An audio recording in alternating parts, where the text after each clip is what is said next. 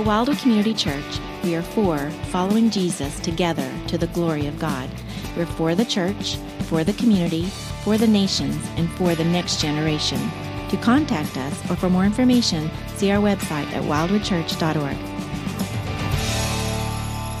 Now, if you would this morning, please turn in your Bibles to the Word of God and chapter number 1 of the book of 2 Peter. It's toward the end of your Bible. 2 Peter chapter number 1. You know, our culture has calibrated into us a need for something more. It's always being, pronounced and driven our way. You need something more. You need a newer phone. You need a bigger house. You need a larger salary.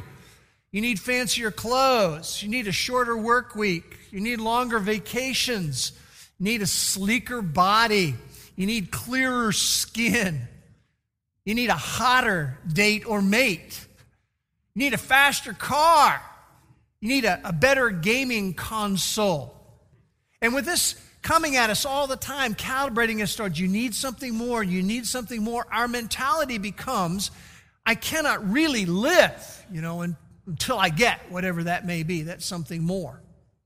And then our countenance gets down, and we find ourselves drifting along, waiting until whatever fills in the blank would come in our life. And that same mentality can seep into the church of Jesus Christ. That same mentality can seep into the heart of one following Christ, where we just say we need something more. I need something more in the spiritual realm. And until that comes in my life, I can't really live a godly life. We oftentimes feel like a spiritual have-not. We're thinking, you know what? I need more spiritual power than I have. I look around and other people seem to be having greater spiritual experiences than I am. And then I got some people running around and they're telling me that I need to experience a second blessing of the Holy Spirit in my life, and then, I can really live a godly life. Others around us are claiming to experience miracles in their life every single day, and we think, I'm not. So what starts to happen to us is we begin to feel like we are spiritually inferior, like we're some sort of second-class Christian. And that mentality begins to overtake us that says, I can't really effectively live a spiritual life until, fill in the blank, whatever it may be. I can't really get there. And so our countenance is down and we drift along spiritually waiting until whatever, something more comes in our life. And when that happens in the life of a believer of Jesus Christ, I want you to know that our spiritual adversary smiles. He is highly pleased when we drift into a mentality that I am spiritually inferior or I am spiritually impoverished. And what we're going to learn from the Apostle Peter today is that at the point of salvation, the point that we trusted in Christ, God provided all that we need to grow in godliness. I remember when I first began to hear about that truth, when I learned that Lewis Sperry Chafer, who was the founder of Dallas Theological Seminary, and he wrote a systematic theology, and part of his systematic theology was, he said there were 33 riches of divine grace that every believer received at the moment they trusted in Christ for salvation. And I'm like, what? 33 riches of divine grace? That was so exciting to me. And it made such a difference in my life. Now, the title I've given to today's message is this: Something More, ? And we're actually going to be launching into a series that'll have 4 messages in it from 2 Peter chapter 1. And as we get started, I want to read from 2 Peter chapter 1. I'm going to read the first 4 verses. I invite you to follow along in your Bible as I'm reading. Verse 1, Simon Peter, a bondservant and apostle of Jesus Christ, to those who have received a faith of the same kind as ours by the righteousness of our God and Savior Jesus Christ. Grace and peace be multiplied to you in the knowledge of God and of Jesus our Lord, seeing that his divine power has granted to us everything pertaining to life and godliness through the true knowledge of him who called us by his own glory and excellence. For by these he has granted to us his precious and magnificent promises, so that by them you may become partakers of the divine nature, having escaped the corruption that is in the world by lust. Now, today's plan involves doing three different things. Number one, we're going to look at the background of this letter. We're just sort of jumping into it. We want to get a feel for the background. And then we're going to look at the outline of not just chapter 1, but actually all three chapters of 2 Peter. And then the third thing we're going to look today is to look at God's great provision for you and for me. So that's the plan. Sound like a good plan? All right. So let's begin by looking at the background. And of course, the background involves the person who is writing the letter, which is, as we learn from verse 1, Simon Peter, a bondservant and an apostle of Jesus Christ. Now, what you may not know is that in church history, some have actually questioned whether or not Peter is the author of 2 Peter. And a primary reason for that is that when you look at 1 Peter, the first letter, the Greek, which you wouldn't notice in your Bible, but the Greek in the original text in 1 Peter is more refined. It is smoother Greek than that of the Greek of 2 Peter. So in part because of that, some people say, well, it can't be the same author. You have a smoother, more refined language in the first letter. And in this one, it's just not that way at all. It's just a little rougher, a little gruffer. But I think there's a reason for that. If you turn one page to your left in your Bible and come to 1 Peter chapter 5 and verse 12, we learn, here's how Peter closes out that first letter. He says, through Silvanus, our faithful brother, for so I regard him. Then notice what he says. Through Silvanus, I have written to you briefly. What does that mean? He's basically saying that as I'm writing you this first letter of 1 Peter, Silvanus is my secretary. He is my transcriber. In other words, Peter was communicating, these are the thoughts that I want to communicate, but it was Silvanus who was actually writing them down, and he may well have smoothed out the rough, gruff fisherman's Greek so that it was just a little bit smoother without altering the spiritual content of it. So I think the evidence points to him being the author truly of 2 Peter, and there's several things that show up in the book. For example, look at chapter 1 and verse 15. You remember how in John chapter 21, verses 18 and 19, Jesus told Peter, he gave him a prediction about you're going to die and a little bit of how he was going to die. And you look here at verse 14, and the author, who's claiming to be Simon Peter, says, I know that the laying aside of my earthly dwelling, my earth tent, is imminent, as also our Lord Jesus Christ has made clear to me. An allusion back, I think, to John chapter 21. Certainly indicative of Peter, as it claims that he's the author. And then look at verses 17 and 18. He's talking about the Mount of Transfiguration when Jesus received honor and glory from God the Father. And he said, such an utterance as this was made to Jesus by the majestic glory of the Father. This is my beloved Son with whom I'm well pleased. And the author says, and we ourselves heard this utterance made from heaven when we were with him on the holy mountain. Now, who was with Jesus on the Mount of Transfiguration? You remember? 3 people, Peter, James, and John. So we have clear indicators here because of life experiences and then what we learn from 1 Peter chapter 5 and verse 12, that this indeed is the author. Peter is the author. Now, as we're talking about Peter, I think we all need to be a little bit reminded about Peter, okay? This is all part of the background. You know that Peter and his brother Andrew were in the professional fishing business, not just guys who would fish occasionally. They were professional fishermen. And we know that Peter became the vocal leader of the disciples, right? But Peter is kind of dear to us because he was a guy who was overtly self-confident. He had this tendency to make bold assertions. He had this tendency to make brash moves. And when he did that, he fell flat on his spiritual face. And that's one of the reasons why we kind of like the guy. We can identify with him. You know, you see an account of that in Luke chapter 5. And I love this story because Peter and all of his crew had been out on the Sea of Galilee all night long. The professionals were out there all night long fishing, and they come back to the shore in the morning, and you know how many fish they caught? Absolutely zero.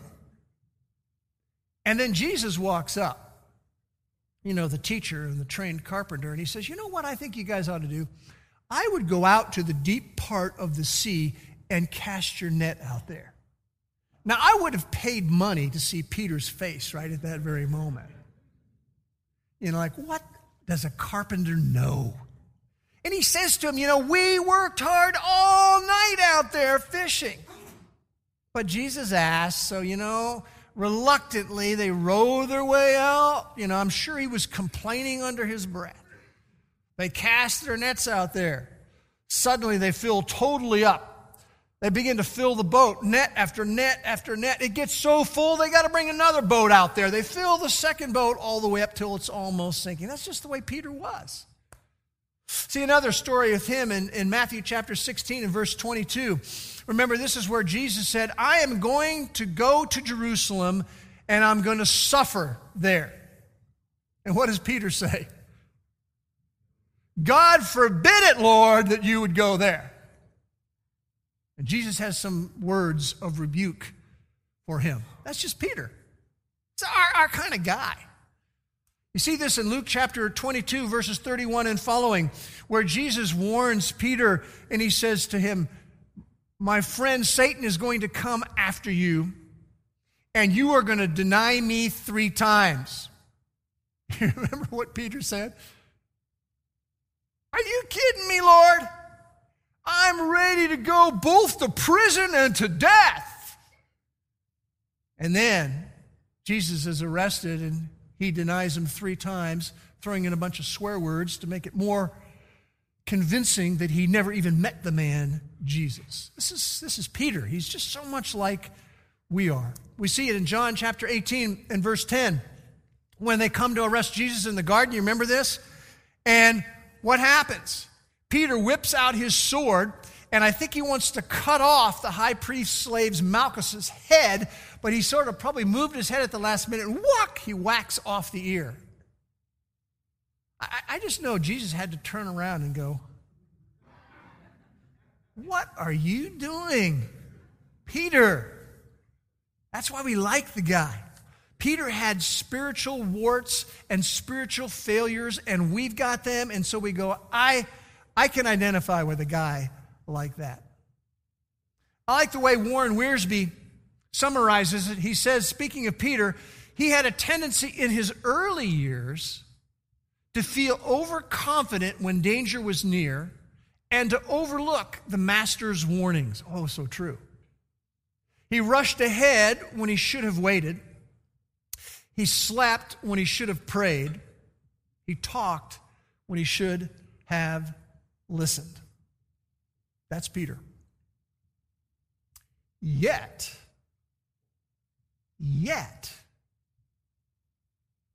Peter learned. Yet, Peter grew. He did not stay the same. What does he do? He becomes a key leader in the church as it's formed in the book of Acts. In fact, in Acts chapter 1 to Acts chapter 12, Peter is mentioned 52 times because he didn't stay where he was. He grew from that whole experience. Now, part of the background is he's coming to the end of his life. He's nearing the end of his life on earth. And if it helps you to just close your eyes for a moment, I just want you to read a great summary that Chuck Swindoll, he paints a very vivid picture of what was going on as he sits down to write this letter. Here's what Swindoll, he says of Peter, staring out of the second-story window from his secret dwelling in Rome, because he was writing from Rome, the gray-haired Simon Peter looked west across the Tiber River toward the distant hill of Mount Vaticanus. If he squinted, he could trace the outline of the arena of Caligula, where Nero had been making sport of Christians, torturing them, burning them, hanging them, crucifying them, even feeding them to wild animals. So far, the Lord had prevented Peter's capture, but he knew it was only a matter of time. Though he wasn't yet sure when, where, or how it would happen, the Lord had revealed to him that he would soon depart this life. At any moment, he would hear the door downstairs burst open, the clank of Roman armor, outbursts of coarse Latin slang, and the drawing of swords. Bound like a dangerous criminal, he would be dragged away for a sham trial and condemned to a torturous sentence that far outweighed his alleged crimes. Now, when you climb into all of that background, you know what my response is? I want to learn from this guy. I want to lean into what this guy is writing as his life is near the end. Now, verse 1, take a look at verse 1. He says there, I am writing to those who have received a faith of the same kind as ours. This is actually a pretty significant statement. I'm writing to those, to these believers and to you and to me, who have received a faith of the same kind, or as the ESV says, a faith of equal standing. And the word is iastomos, and it means something of the same kind or equal standing, obviously. It's an interesting word. It was used of an immigrant who would come into a foreign country and they would receive citizenship that was equivalent to a native inhabitant of the land. You know, the same kind, same equal standing of citizenship. And he's saying, I'm writing to those who have received a faith of the same kind as ours. Who are the as ours? I think he's referring to himself as an apostle, which he cited earlier, and all the apostles. He's saying, you have received a faith that is of the same kind, it's of equal standing with ours who are the apostles. It's as legitimate and as valuable as us who are eyewitnesses of Jesus' glory on the Mount of Transfiguration. Translation, what is he saying? He's saying, listen, there are no second-class Christians. There's no spiritual haves and have-nots. You are not, Peter says, spiritually inferior in the least. You have received a faith of the same kind as ours. How was that obtained? How was that accomplished? By the righteousness of our God and Savior, Jesus Christ. He's basically saying this: it was not my doing, it's not your doing, it's by His doing. That's how we got that faith from Him. You can jot down 2 Corinthians chapter 5, verses 17 to 21 here, where it talks about how God was in the process of reconciling us back into a relationship with Himself. So we said we were going to do three basic things today. First of all, we were going to look at the background. Does that background give you a little better feel as you move into these verses? Second thing we want to do is we want to look at the outline of the book. Now, I just want you to know, in this series we're going to be doing this summer, we're only going to be covering chapter 1. And then, Lord willing, in the fall, we're going to cover chapter 2, and then a little later than that, we're going to cover chapter 3. But I want you to have a handle on the whole book, so we have an outline of the book for you here. And in chapter 1, we have cultivation of spiritual maturity. In chapter 2, we have caution about false teachers. In chapter 3, we have confidence in Jesus' return. In chapter 1, the emphasis is exhortation to you and to me. In chapter 2, the emphasis is on denunciation, looking back at the false teachers. In chapter 3, the emphasis is on anticipation. The theme in chapter 1 is a theme of holiness. The theme in chapter 2 is a theme of heresy. The theme in chapter 3 is a theme of hope. And then we see that the focus of chapter 1 is ourselves. In chapter 2, it's on our adversaries. And in chapter 3, the focus is on our future. So that just gives you an outline, a little orientation on the book. In this series, we're going to focus on chapter number 1. Now, 3 things we were going to do. We were going to look at the background. We've looked at the outline. Now we want to get to the third thing we want to examine, and that is God's great provision. Look again at verses 2, 3, and 4. He says, "Grace and peace be multiplied to you in the knowledge of God and Jesus our Lord, seeing that his divine power has granted to us everything pertaining to life and godliness through the true knowledge of him who called us by his own glory and excellence. For by these he has granted to us precious and magnificent promises, so that by them you may become partakers of the divine nature, having escaped the corruption that is in the world by lust." Now I want you, as you look at those verses, there are 2 key hooks, 2 key verbal forms I want you to notice. In verse 3, it says his divine power has granted to us something. And then in verse 4, it says he has granted to us something very important. So you see that phrase, granted to us. Some translations say given to us. If you underline in your Bible, you want to underline those phrases. Granted to us, verse 3, granted to us, verse 4. And the verb here, granted, is a verb that means to grant, to give, to bestow, to endow with. It's not something that we earn. It's something that's bestowed upon us. It's granted to us. We are endowed with it. And these 2 verbs that are used, one in verse 3 of granting and verse 4 of granting, are in the original language what's called a perfect passive construction. Now, you go, "Bruce, I don't know what that means." Well, let me just explain it for a moment. The passive means that the action of the verb is something that we receive. It's not something we do, it's something we receive. The perfect tense is very important in the original language because what the perfect tense describes is a past event that occurs, but the results and the ramifications of it carry on. It was granted to us, verse 3, it's a past event, the ramifications carry on. It was granted to us, verse 4, past event, but the ramifications carry on. The effects continue on. So let's look at verse 3. Seeing that his divine power, he's talking here about the divine resource reservoir that exists. I don't know if you've seen any stories on Lake Mead,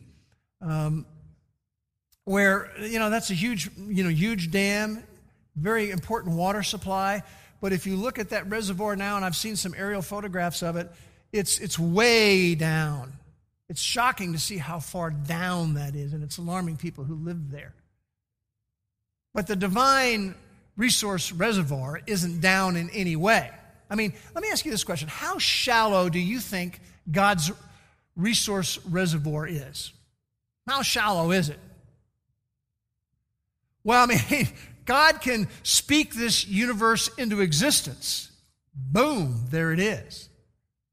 We learn from Psalm 8, verse 3, that the moon, the stars, and the galaxies are just the fingerwork of God. Are you kidding me? He doesn't even have to use his arm to do all of that. When it's talking about his divine power, his divine resource reservoir, it is massively huge. And what does it say? His divine power, this divine resource reservoir, has granted to us something very important. Again, perfect tense, past event, ramifications carry on. And what is his divine resource reservoir granted to us? He says there in verse 3, everything pertaining to life and godliness. The ESV says, all things that pertain to life and godliness. Other translations say he has granted to us everything we need for life and godliness, everything required for life and godliness, everything necessary for life and godliness. Everything that is needed, required, and necessary for living a godly life, he has granted to us, past tense, the moment we trusted in Christ, ramifications carry on in our life. He has granted to us everything pertaining to life and godliness. It's not for every task in life. You know, he doesn't give us at the point of salvation the ability to repair a car. I knew nothing about repairing cars until I had to slowly learn about it. It's not like, he gives us the ability when we trust Christ to grow plants. Some of us can do it, some of us can't. It doesn't mean he gives us the ability to put siding on a house, which my house desperately needs after the hailstorm. Doesn't mean he gives us the ability to do ear surgery. He's just simply saying this: everything we need pertaining to life and godliness for living a godly life, we've got. There's nothing we lack when it comes to becoming more godly. This, by the way, is a huge emphasis in the Scriptures. We see in Ephesians chapter 1 and verse 3, where it says, he has blessed us, notice the past tense again, pointing back to the point of salvation, with every spiritual blessing in Christ. Have you ever run around and had someone tell you, you know what you need is you really need the second blessing of the Holy Spirit? People say that to me and I'm going like, what did you just say? What does this verse say? It says he has blessed us, past tense, with every spiritual blessing in Christ. You see this in Colossians 2:10. In him you have been made complete. By the way, this is another perfect construction. The ESV says you have been filled in him. Everything that you needed, everything you needed to be filled with, all that you needed completely to be able to operate as a believer has happened. And the ramifications continue on. So what we're talking about is God's great provision, and the first thing he's communicating to you and to me, and remember, this is when he's getting ready to check out. He wants to say the most important things he can say. And he's saying, you have been granted complete spiritual resources. Complete spiritual resources. I absolutely love Warren Wiersbe's analogy here. Here's what he says. He says, just as a normal baby is born with all the equipment he needs for life and only needs to grow, right? So the Christian has all that is needed and only needs to grow. God never has to call back any of his models because something spiritual is lacking. Men and women, what Peter is telling us is at the point of salvation, when we trusted in Christ, God granted, past event, complete spiritual resources to us. And the ramifications of that continue on. He has given to us everything necessary for life and godliness. All that we need for living a godly life. Now, if he's given us everything necessary for life and godliness, I'll ask you a simple little question. What's left out of that?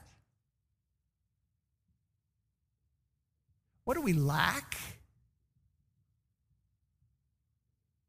Nothing. You know, and we hear this, and sometimes it's easy to read through a verse like that, and we don't realize what's going on. Do you realize this is a drop the mic moment? Holy cow! He's saying, look, there are no spiritual have-nots. You have no need of something more. You don't need a second blessing. You've been blessed with every spiritual blessing. He's saying there's no second-class Christians. None of us are spiritually impoverished or spiritually inferior. We have no reason for our spiritual countenance to be down. We have no reason to wait until, fill in the blank, whatever experience occurs. We have been granted everything necessary for life and godliness, complete spiritual resources. See, he did not redeem us and then just sort of leave us on our own. I hope you kind of figured this out. Didn't work that way. Now, how is all of this accomplished? Well, look at verse 3. He did this, it says, through the true knowledge of him who called us by his own glory and excellence. Again, we're in the midst of a culture that champions truth as relative. Now, sometimes people don't fully get that. What relative truth means is that truth is determined by you and me. We all have our own ideas. And you have your truth, and I have my truth. And there's no ultimate source of truth. It's just whatever you think the truth ought to be. So you figure it out for you, and I figure it out for me, and we have 10,000, 10 million people, 20 million, 100 million, 100 billion, who knows how many people running around. Everybody's got their own truth. But see, that's not what Scripture teaches. It says that truth is found in a person. And eternal life is found in a person. John 17:3. This is eternal life, that they may know you, the only true God. He is the source of truth, and Jesus Christ whom you have sent. That's the words of Jesus. So when we're talking about God's great provision for us, the first thing we learn from verse 3 is he's granted to us complete spiritual resources. There's a second thing that he's granted to us, and that is precious and magnificent promises. Look at verse 4. He says, for by these, what does that refer to? It refers back to his glory and his excellence. By his glory and his excellence, here he comes again. He has granted to us that perfect past event with ramifications that carry on. He's granted to us his precious and magnificent promises. What are those? Well, how many days do you have? There are myriads of them. I want to just give you a small sampling of his precious and magnificent promises. One precious and magnificent promise is the promise of eternal life, John 3:16 and 36. Another precious and magnificent promise is the promise of wisdom. Anybody need wisdom living in life? Yeah, we all need that. Ephesians 1:17 and 18. Another precious and magnificent promise is the promise of the Holy Spirit, who was sent as our helper, our enabler, the one who can teach us and transform us, Galatians chapter 5, verses 18 to 25. Another precious and magnificent promise is the promise of guidance. Anybody need guidance working our way through this world? Holy cow, we do. John 16:13. Another precious and magnificent promise is the promise of a future inheritance. 1 Peter chapter 1 and verse 4. Another precious and magnificent promise is the promise of Jesus' return. He's going to talk about that in 2 Peter chapter 3, verse 4 and following. You ever wish God would just come back and clean this place up? Yeah. Another precious and magnificent promise is the promise of a new heavens and a new earth in 2 Peter 3:13. I'm ready for it all to be cleaned up. It just gets wearying living here. But see, these precious and magnificent promises, these are just a small sampling of them.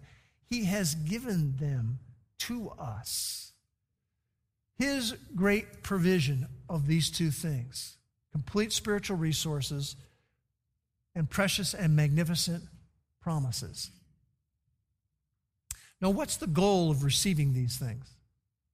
Remember, we received them when we trusted in Christ, past event, but the ramifications continue on. Why does he give these things to us? What's the goal? Well, it's right there in verse 4. Notice he says, for he has granted to us his precious and magnificent promises, so that, here we go, so that by them you may become partakers of the divine nature. In other words, the plan in receiving these things and being endowed with these things and being granted these things is that his spiritual life would be reproduced in us. That's the reason why he granted us his great provision of these two things. You see, Paul talking about this in Ephesians chapter 3, verse 19. He says, the goal is that you may be filled up with all the fullness of God. The idea is that we grow and develop and utilize this great provision, the resources and the promises, so that we grow in Christ, and eventually what happens is that the life of Christ just oozes out of us. And think about Peter. Was he like that in his early years? No. But he grew and he developed. He realized the resources he had been granted. He realized the precious and magnificent promises that he had been granted. And as you get later on in his life, the life of Christ is just oozing out of him. And the practical result of all of this at the end of verse 4 is that we escape the corruption that is in the world by lust. The New Living Translation says the decadence of the world. Do you ever feel that way? I mean, this is a word that was used of something that was rotting. And sometimes we just see that, we get a glimpse of that in this world, and it just goes, oof. He's basically saying that the result of taking advantage of our complete spiritual resources and the precious and magnificent promises is that we will avoid the relational muck of the world. And there's a lot of that out there. Now, as we said, the message title is Something More? Question mark, question mark. Do we need something more? And just as a way to apply the principles we've seen today, I want to talk about, as followers of Christ, 2 life steps. I think we can take each one of us coming out of this message. And the first one is to deepen our awareness of God's great provision. And I have 2 tools that will help us in that regard. And I want us to, we're going to try to provide an opportunity for you to get your hands on these tools. The first tool is something I put together a few years ago called Who Am I Really? 40 Truths. And it starts out in this handout and it says, we are who God says we are. What God says about me right now, colon, and then it has in here, because of Jesus Christ, I am accepted. There's a number of verses. Because of Christ, I am secure, a number of verses. Because of Christ, I am significant in a number of verses. So that is one resource that you can get your hands on that will help to deepen our awareness of his provision. And then also we have the 33 riches of divine grace that I mentioned was so encouraging to me early in my life from Lewis Sperry Chafer. And you can get both of those one of 2 ways. You can go to brucehess.com, and if you haven't been to my website, I would encourage you to go. We're trying to populate it with my messages, and you can stream them, you can download them, you can read the transcriptions of them. But you go to brucehess.com under Life Perspectives, and you'll find these 2 tools will be there. Or you can go to wildwoodchurch.org/something more, and that should be all run together. There's something more, and you can get a hold of those. But that's one way to deepen our awareness of God's great provision. For some of us, we just need to be refreshed. We just need a fresh perspective on it. 2 life steps. The first one is deepen our awareness of God's great provision. And then the second one is to be diligent to grow in our spiritual life. It is tragic to be born again and stay a spiritual baby. I did that for 8 years of my life. This second life step, be diligent to grow in our spiritual life, is what we're actually going to look at next time in this series when we look at verses 5 to 11 of 2 Peter chapter 1. Let's just pray together. Father, we thank you again for the Word of God. We thank you that it's real. It transforms our thinking, transforms our behavior, transforms our attitudes. We thank you for the incredible, total provision that you've given to us, the complete spiritual resources, precious and magnificent promises. May we learn more about them. May they make a difference in how we think and how we choose to live our life. And we pray these things in Jesus' name. Amen.